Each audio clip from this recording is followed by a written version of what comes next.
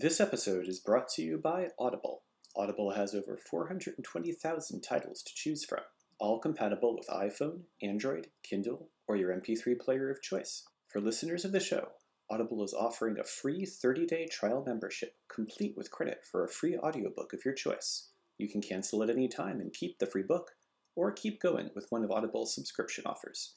Go to audibletrial.com/edinfinitum-podcast to claim your offer. That's audibletrial.com/edinfinitum-podcast, no dashes, no spaces. This episode, I'm recommending Tyrant, Shakespeare on Politics by Stephen Greenblatt. You might not be surprised to learn that I'm an enormous fan of William Shakespeare. I spent 20 years as an English teacher after all. But even if the bard isn't your cup of tea, Greenblatt makes his tour of tyrannical rulers from Shakespeare's plays extremely, even pointedly relevant for our present day and circumstances.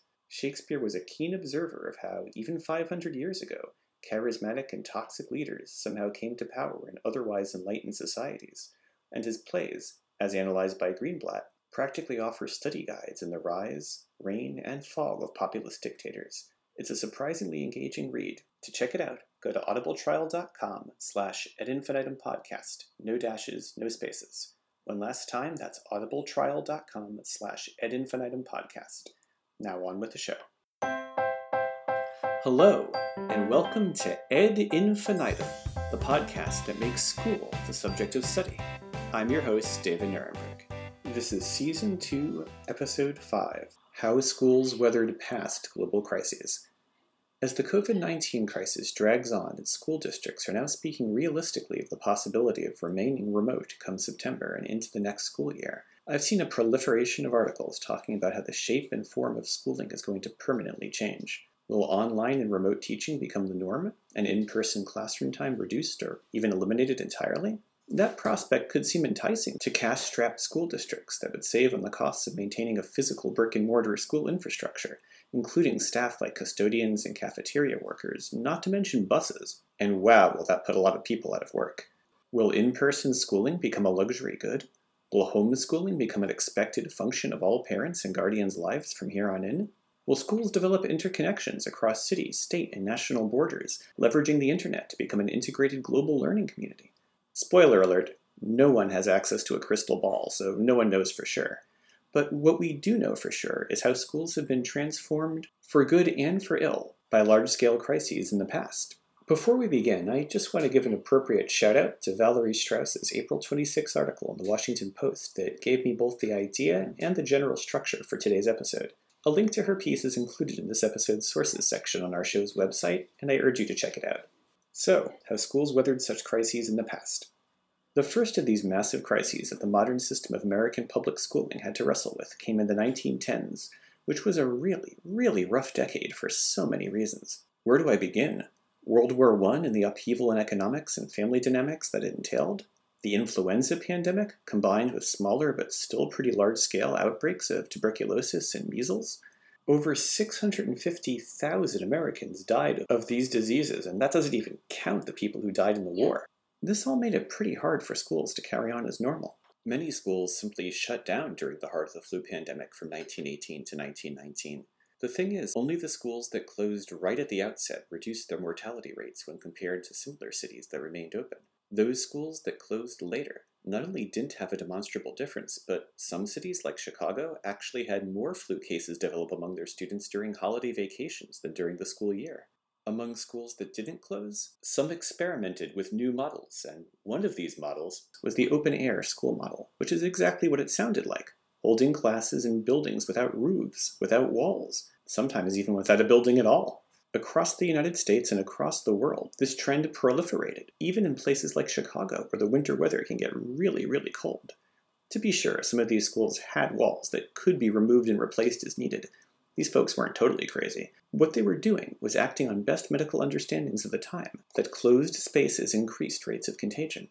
Now, any teacher listening knows how distracting it can be to have a fire engine pass by your classroom, even with the windows closed, or, heaven forfend, a bee should slip in through the window screen. Forget it, you've lost the class for the rest of the lesson.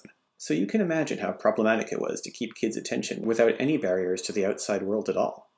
Now, you could also see this as an opportunity to have kids use nature as their classroom, to go out and perform hands-on experiments in the natural world, and some schools did just that. But for many, if not most, the pedagogy kinda stayed the same.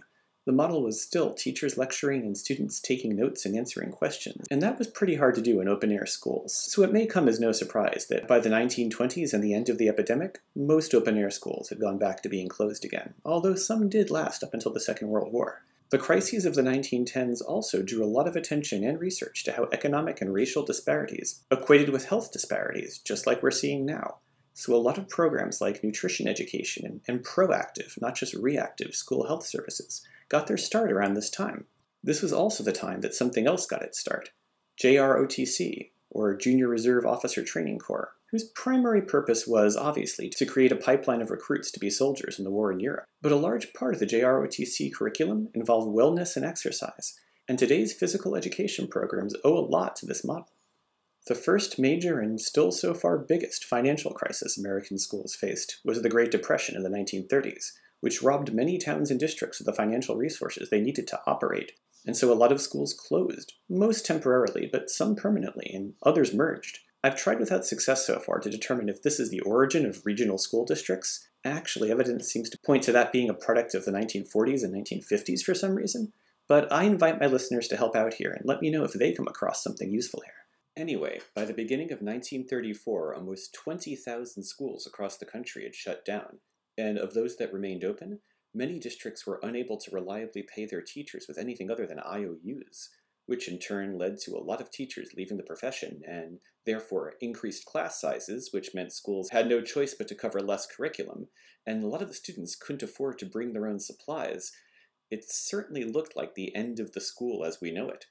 But it turned out that educated people were kind of still in demand. When President Roosevelt created the Civilian Conservation Corps, the National Youth Administration, to generate new jobs and spur employment, those agencies swiftly found that the new workers simply didn't have the reading, writing, and math skills to do a lot of those jobs. So for what I think is the first time in U.S. history, the federal government began directly funding, and in some cases even administering, public education. At its height, the Works Progress Administration was operating about 1,500 schools, while the Public Works Administration financed the construction of about 13,000 new school buildings. This is also the time that the Department of Agriculture began giving its surplus food to schools, which was the beginning of what would eventually become the National School Lunch Program. Without the Great Depression, we wouldn't have had school lunch, so thank President Roosevelt for your tater tots and pizza boats. When the money came back, so did a lot of the schools. It was a temporary contraction, especially since universal compulsory education had finally gotten rolling in every state by the 1930s, so all those kids did have to go somewhere. World War II brought another massive transformation to schools, in that the massive enlistment and conscription of American men and the subsequent entry by necessity of millions of women into the full-time paid workforce resulted in 60% of households having no stay-at-home parent. Who was going to take care of all these kids when they came home from school? Or if they were too young to attend school at all? After all, as the author G.G. Witherill put it in 1943, quote, "The hand that holds the pneumatic riveter cannot rock the cradle at the same time," end quote. So what President Roosevelt did was use a bill that had passed before the U.S. had entered the war, the Defense Housing and Community Facilities Services Act of 1940, usually known as the Lanham Act, to drastically expand early childhood care and education. In anticipation of the possibility of the war to come, the act had given the government wide powers to fund all manner of initiatives that were related to wartime production. And what Roosevelt did was to use that power to fund over 3,000 nursery schools and other child care centers in every state in the Union except New Mexico. Seriously, New Mexico, what was your problem?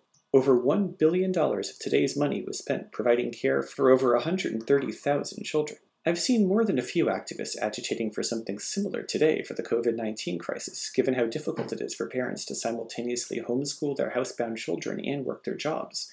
Although fear of contagion does throw a bit of a monkey wrench into the idea of packing kids into government-funded daycare centers, the point is that early childhood care and education ended up with a massive boost thanks to the crisis. World War II came and went, but even after the men came back from the war, daycare and nursery schools remained a widespread phenomenon, at least for those who could afford them when the subsidies dried up, and it is difficult to imagine a world without these services today. And speaking of creating the world we know today, specifically the ubiquity of college in the American success narrative, Well, we owe that to the most famous post-World War II change to schooling, the GI Bill, which pretty much transformed college from a social club for wealthy elites to an institutionalized part of middle-class American education. Not to mention, eventually, the genesis of most American debt. Fast forward to 2005. After Hurricane Katrina devastated Louisiana schools, particularly in New Orleans, the city that served the largest concentration of the state's students. With most school buildings literally destroyed, the state government undertook a massive takeover of the schools, although it quickly handed over operations to nonprofit charters. This was in many ways bad news for teachers because all union contracts, not to mention tenure protections, were eliminated. But one positive outcome of the takeover was that it also eliminated the cardinal agreement and Achilles heel of American public schooling, which I described in detail in this podcast's very first episode. The agreement of local control, local funding, local attendance, which lies at the heart of nearly every educational disparity in our country. Thanks to the post-Katrina takeover, students in New Orleans were now eligible to attend any school and weren't confined to the one in their neighborhood zone where they lived. That meant that living in a low-income area no longer necessarily trapped you in an underfunded and underperforming school. Add to this a massive infusion of new funding, as much as $1,400 more per student. And New Orleans got a situation where test scores, high school graduation rates, and college outcomes all improved for students in the city.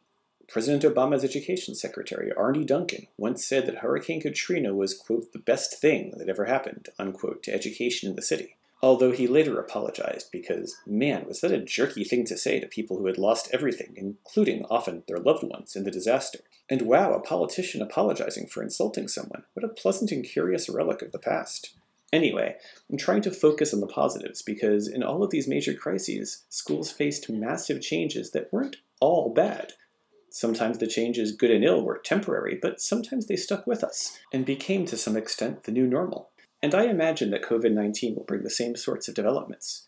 Crises that made school inequities inescapably obvious have historically forced policymakers to make beneficial changes, even small ones, and COVID-19 definitely qualifies as one of those events. Even now, the model of community schools is gaining traction again. Communities are discovering and dusting off the Gary Plan, created by Gary, Indiana school superintendent William Wirt in 1907. Wirt was one of the first educators to publicly forward the notion of school taking on functions beyond just education. He wrote that, quote, school must do what the school, the home, and the small shop formerly did altogether, unquote. And yes, this was 1907, so schools have been expected to do all of that stuff for a very long time. But what Wirt did with the Gary Plan was institute partnerships with local libraries, churches, the YMCA, and businesses to make a wider educational sphere in which students were educated and cared for, with a focus on the whole child. It's the old, it takes a village idea. And now that COVID-19 has eroded the ability of school to house, care for, and educate students, temporarily or not, it remains to be seen. Will other community agencies be formally enlisted to step up and provide some of those services, albeit virtually in some cases? A look at the current proliferation of museums and universities and even celebrities offering free resources and tutorials seems to indicate that's already happening, and maybe it will stick around.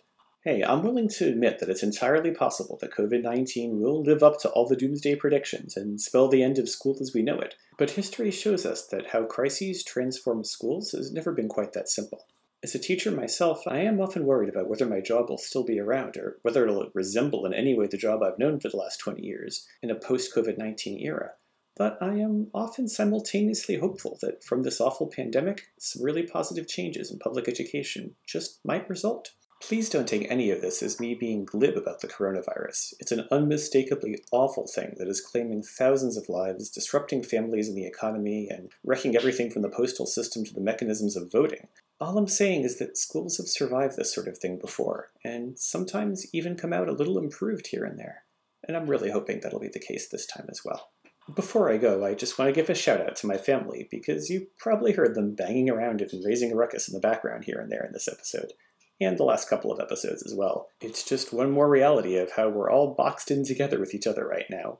But thankfully, this is one of those aspects of the crisis that does have an upside. I'm off to go play with my kids. That's all the time we have for now. Class dismissed, and we'll see you next time. I hope you enjoy listening to this podcast. If you did, please write us a review on Apple Podcasts, Google Podcasts, or wherever it is you found us. Like us on our Facebook page. And if you really enjoy it, please consider visiting our website, www.ed-infinitum.com and making a donation to keep it running. Otherwise, in the grand tradition of underfunded public schools, we'll be reliant on only what we can make from bake sales. The website is the place to go if you want to suggest a topic or send me an email for any other reason. Our theme music is Happy Schoolmaster by Mind Music ID. Thanks again for listening, and remember, every day brings us opportunities to learn something new. Still with us? Great, then you get a treat. Today's education fun fact. The oldest working teacher in the United States, at least as of 2016, was quite possibly Agnes Zelenik, who was still teaching home economics in Plainfield, New Jersey at 102 years old. At the time of her interview, she was capping off a 22-year teaching career at her school. Yes, she picked up the job at 81. Proof that you're never too old to learn new things and start new adventures. Bye now.